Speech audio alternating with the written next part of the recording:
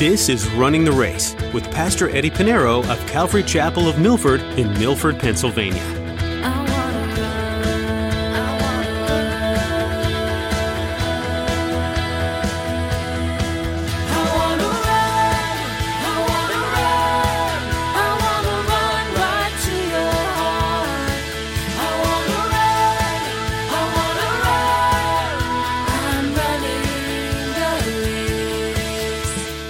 Satan has been deceiving, going against the word of God since the garden. Since the garden. And he still has a bag of tricks left. He knows Christ is coming soon. And that's why we need to stick to the truth of the word of God. How do you know what's right? How do you know it's biblical? Read the Bible. Don't go by what Pastor Eddie tells you. If you follow every word I say, you're following the wrong person. You're not following Christ. You're going to fall. You need to follow Jesus. Jesus said he was the way, the truth, and the life. If we believe that, then it stands to reason that we will go to him to find truth. Pastor Eddie continues to warn us about the dangers of following man's teachings rather than Jesus and his word today. All of us get it wrong at times, but Jesus is perfect, and he will never steer us wrong. Don't trust in your own understanding either. Get your truth from the source. Go to Jesus. Well, let's join Pastor Eddie in the book of 1 Timothy chapter 4 as he continues his message, warning against false teachers.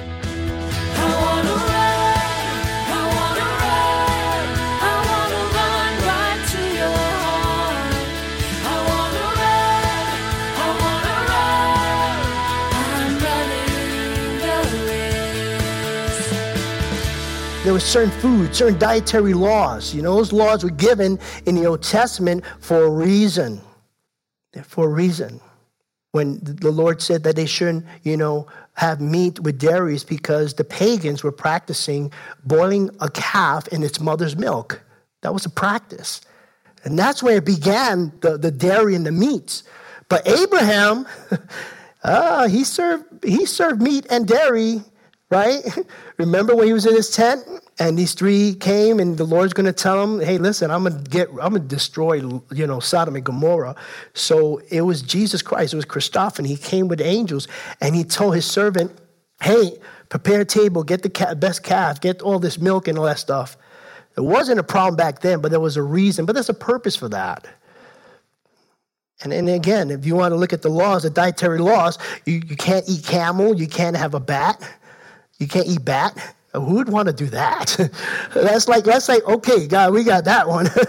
But just in case, someone might be crazy enough, Anyway, some people are so caught up and legalist about what they eat, when they eat it, but it's not what goes in the mouth that makes a man unclean. Jesus said in Matthew chapter 15, verse 11, he said, not what goes into the mouth defiles a man, but what comes out of his mouth, this defiles a man. You're worried about what you're eating, and meanwhile, you're cursing like a sailor. I'm sorry for you Navy guys, but you know what I'm talking about. You're worried about what you eat. It's solely, fish on Fridays. Where's that? That's not biblical, by the way. I love seafood, but if I want a cheeseburger on a Friday, I'm going to have two. That's not biblical. But, they're concerned about what they eat. Meanwhile, they could lie, slander, gossip. You could destroy a person with your tongue. So, God created a digestive system. You know that? And for that reason, I like what Paul wrote to the church in Corinth, 1 Corinthians chapter 6, verse 13. He says, food for the stomach and stomach for food. That's it. Very simple.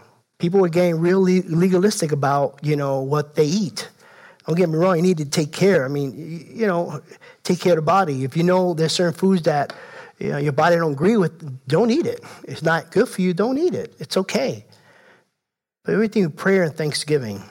So both marriage and food were created by God. That's what he says in verse 3 and the rest of verse 3. He says, forbidding to marry and commanding to abstain from foods, which God created to be received with what? Thanksgiving by those who believe and know the truth. Because God created He created both marriage and foods. Because we believe and know the truth, we're not subject by the law. We receive everything with thanksgiving. We're made righteous because of Jesus Christ, not by certain practices, rules, and rituals. Ephesians chapter 2, verses 8 and 9. For by grace you have been saved through faith, and that not of yourself, it is the gift of God, not of works, lest anyone should boast. Verse 4, he said, for every creature of God is good, and nothing should be refused, if it's received with thanksgiving, for it is sanctified by the word of God and prayer. Everything God created is good. Before the flood, Noah and his family and all those that were alive before the flood, they were just eating vegetables. They were vegetarians. That's biblical. We saw that. But after the flood, the Lord said, hey, listen, you know what? You can have a cheeseburger. It's okay. He allowed meats to be included in the diet. And God knew. He didn't say, okay, maybe I should let them eat meat. No, he knew from the very beginning. So it's okay. As for me, I'm a meatitarian. I love meat. Vegetables, sometimes. Trust me, I do try. Colossians chapter 2, verse 16 says this, so let no one judge you in food or in drink or regarding a festival or a new moon or Sabbaths. Don't get so legalistic about that. I always pray for my food.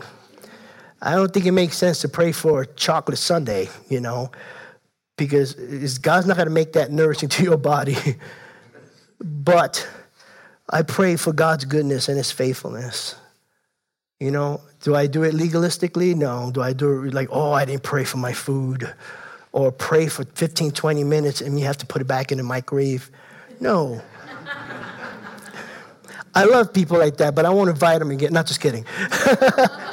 Listen, you pray quick? Okay, yeah, because I'm hungry and this is hot. Just kidding. But you need to pray. You need to pray for your food, The way foods are made and processed, the way it's cared for these days. I'm sorry I spoiled your afternoon lunch. But anyway, we need to pray for our food. Okay, so verses 1 through 5, the apostasy of false teachers, leaders, bad leaders. Now in verses 6 through 11, he's going to write about the good minister. So he said in verse 6, if you instruct, that means to teach, to explain. Paul is speaking to leaders. Leaders ought to at least know the word of God. Doesn't mean that they're the bishop, the pastor, they have to teach. That's one of the requirements. They have to have the ability to teach. The deacons is not a qualification, but they need to know doctrine. They need to know their faith. He said, if you instruct the brethren in these things, you will be a good minister, diakonos, a servant of Jesus Christ, nourished in the words of faith and of the good doctrine which you have carefully followed. So, a good minister, a good servant is one who teaches and instructs God's people the words of faith and doctrine. And a lot of churches are leaving out doctrine. They're leaving out theology. Those terms seem to, might be misleading. People think, I got to be a scholar now. No. We do it all the time here. We teach it all the time, true doctrine and theology. And we need to know that. A lot of people just want the practical things. Okay, just show me what I need to do. Yeah, okay, I don't know how that salvation thing works, justification by faith. I have an idea how that means, but I believe. That's good. But there's a reason why Christians are always bouncing back and forth. They're like tumbleweeds in a little desert. You see the dead, no roots, because they don't have doctrine. They don't have theology. They don't know Bible. That's why Paul always says, therefore. He gives the doctrine, and he says, therefore, here's the practical. The doctrinal, and then the practical, how we practically can add that to our lives. And so we need to know doctrine, because how would you know the doctrines of demons? We need to know sound doctrine. That's only found in the Word of God. Again, that's why we teach verse by verse. Women's ministry, verse by verse. Men's ministry, verse by verse. That's what we do. And as a matter of fact, Paul the Apostle practiced that. Paul was an expositor of the Old Testament, mind you. He didn't have the New Testament. The church was birthed out and flourished and grew and multiplied by the millions around the world, and all they used was the Old Testament. But this is what Paul said, and he actually was speaking to this church here, the leaders in Ephesus. It was considered like the first pastor's conference, if you will, in Acts chapter 20. And this is what he told the leaders in Ephesus. In Acts chapter 20, verse 27, he says this, For I have not shunned to declare to you the whole counsel of God. Everything. I taught it to you. And that's what we do. That's a good teacher. A good teacher must know the word of God. And he must. And here's something else. To be a good teacher, at the middle of verse 6, well, let's read it all together from the top of verse 6. He says, if you instruct the brethren in these things, you will be a good minister of Jesus Christ. Here it is, nourished in the words of faith and of good doctrine, which you have carefully followed. If a leader is to teach the word of God, he must be diligent and faithful in the word of God. We are to teach. 2 Timothy chapter 2, verse 6. Paul writes this, the hardworking farmer must be first to partake of the crops. He has to test it. Hey, okay, this is a good crop, right? And then, okay, guys, gather up the harvest and let's sell it. In the same way, I have to study, know what I'm talking about, because again, I'm not the sharpest tool in the shed. And I have to study because I want to make sure the more I know, the better I can teach and explain. And also it's for me personally. So yeah, I may speak for 40, 50, maybe 2 hours. No, not 2 hours, maybe 50 minutes. And it takes me a whole week pretty much. It takes me all day, Saturdays, some Fridays, and I spend hours. Because I research, I look at the Hebrew, I want to make sure I present it. I first need to study it. And I get a good time. It's one of the best jobs in the world to study the Word of God and teach it. There's nothing better. 2 Timothy chapter 2, verse 15, it says, be diligent to present yourself approved to God. That's not only leaders, that's for all of us. A worker who does not need to be ashamed, rightly dividing the word of truth. Showing, okay, this is what we read here, and here's another passage in Scripture that's consistent with that. That's why I share the verses to you on the screen as we study the other verses that confirm. So to say it was written by man, I don't think so. I don't think there's a man in this whole planet throughout history is that smart. Then he goes on to say, you want to be a good teacher, you need to study, show yourself approved, but there's some things you just need to stay away from. Sometimes we think that, okay, I got to learn everything, but then you're learning garbage and nonsense. It's like your mind's like a computer, program in, and garbage in, garbage out, or good stuff, data in, data out. If you want to study, stick to the Word of God. But there are things that you need to avoid. Not only study the Word, but you must avoid fables. Look what he says in verse 7. He said, but reject profane and old wives' fables. Old wives' fables. And it's just tales. And this is exactly what he said in the very beginning of this letter in chapter 1, verse 4. 1 Timothy chapter 1, verse 4, he says, nor give heed to fables and endless genealogies, which causes dispute rather than godly edification, which is in the faith. Forget about that. Forget about genealogy. Okay, your great is King Solomon. Your great is David, King David from the tribe of Judah. Okay, we get it. All right, you're probably the next one going to be a deacon because you're the descendant of King David. And it's just nonsense. They put their trust in their genealogies and then fables, things that are told there's no proof of. And those stories that have been handed out from generation to generation, it just starts changing. Stay away from that. I'm sure you heard the phrase, probably people in my time, mind is a terrible thing to waste. Sometimes the mind could be the worst thing to worship too. But, you don't want to waste your mind on garbage. You know how much TV we watch? Social media, you waste your time on that. It's nonsense. Don't get me wrong, there's a place for it. I only do it for ministry, just to catch up. But people, it's amazing. The things that we just fill our mind with, entertainment. I remember when I grew up, there was only 2 movies showing in the theater. Now you got like 20. I remember there was like 4 or 5 channels. Yes, I'm that old. Now you got 2,000 channels and nothing to watch. We're filled with things to entertain. It just robs them. It just And that's all we filled our lives with. When I watch something, maybe the History Channel, Discovery Channel, but since I don't have cable anymore, I don't watch that. It's a waste of time. But here, for a teacher, we need to be careful not to adapt some of these things. And there are things that we need to avoid. Avoid useless fables, old wives' tale, conspiracy theories. Okay, yeah, you go figure it out. When you get the truth, let me know. But reject profane and old wives' fables and exercise yourself towards godliness. Instead of wasting time on these things, exercise towards godliness. And Paul is using the athletic image here because in Rome, that's how it was, in Greece, and in Ephesus especially, that's where it was. They were big on sports, just like today. It's no different. It's sad that, parents are having their kids do sports during most of church time, but, it's like another religion. But here he's saying exercise using that athletic image.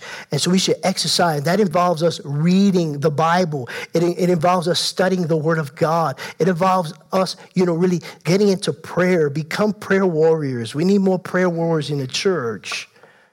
And so in verse 8, he says, for bodily exercise profits a lot. No, a little.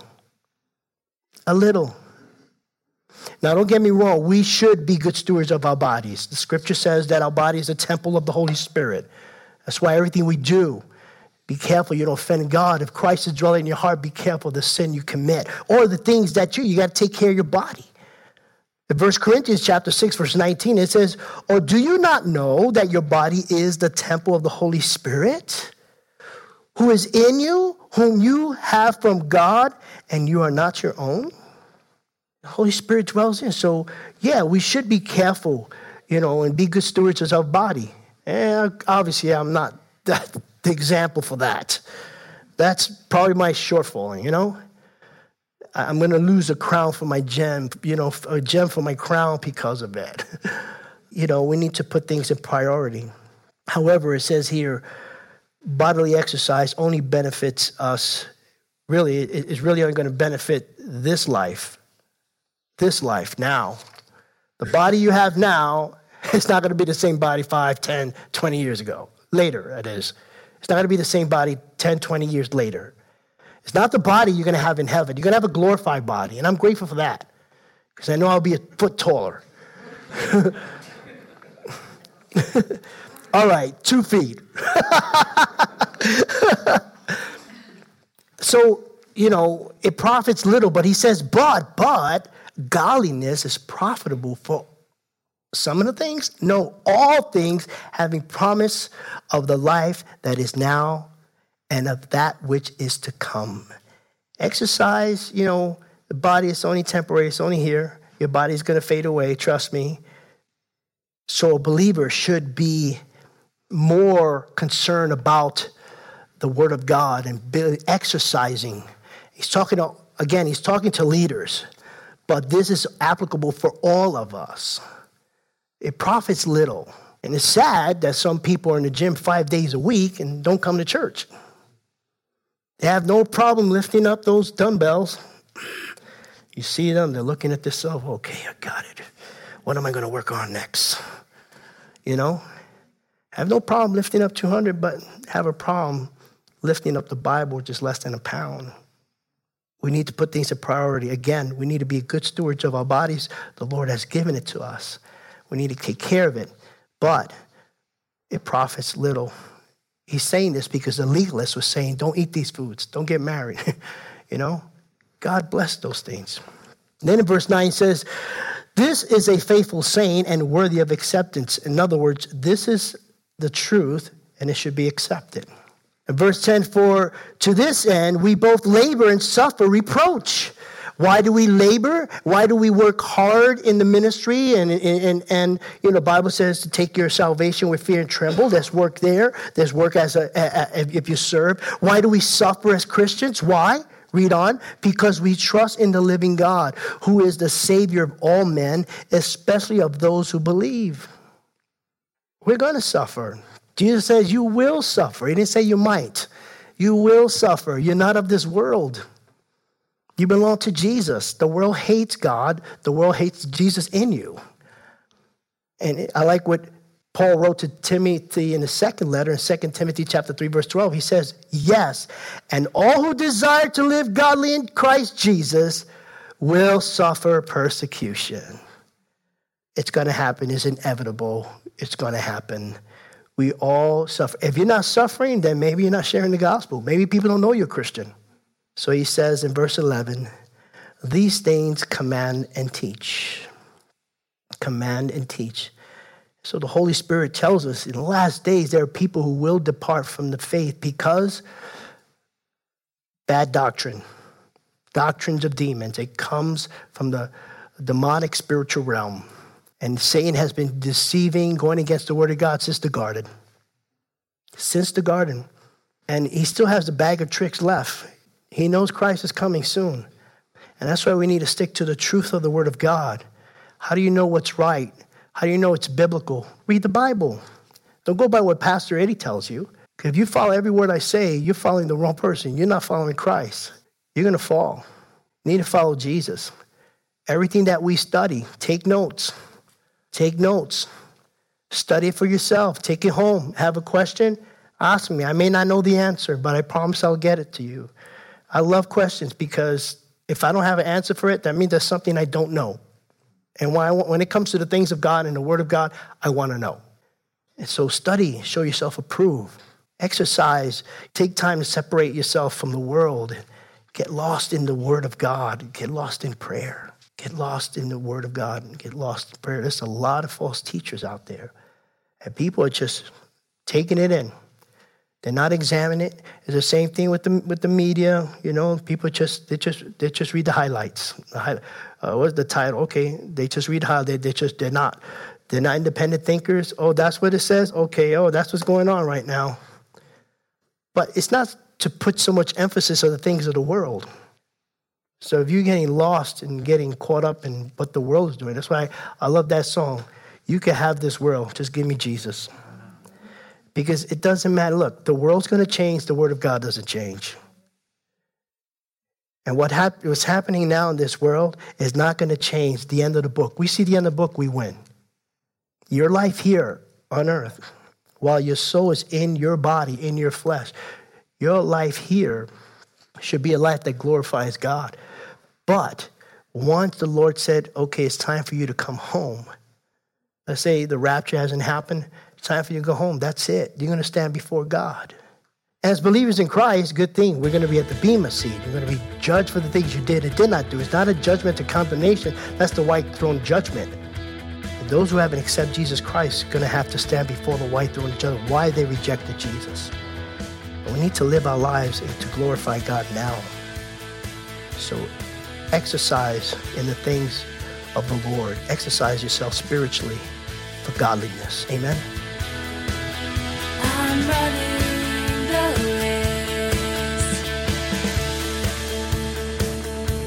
Pastor Eddie Pinero has been digging into the book of 1 Timothy with us here on Running the Race. There's so much more to learn from this New Testament letter, but our time has come to an end for today. Before we go, we'd like to invite you to visit our website to hear more messages from Pastor Eddie. Head over to runningtheraceradio.com. There, you'll also find a link to our podcast, where you can subscribe to receive up-to-date messages each time they're available.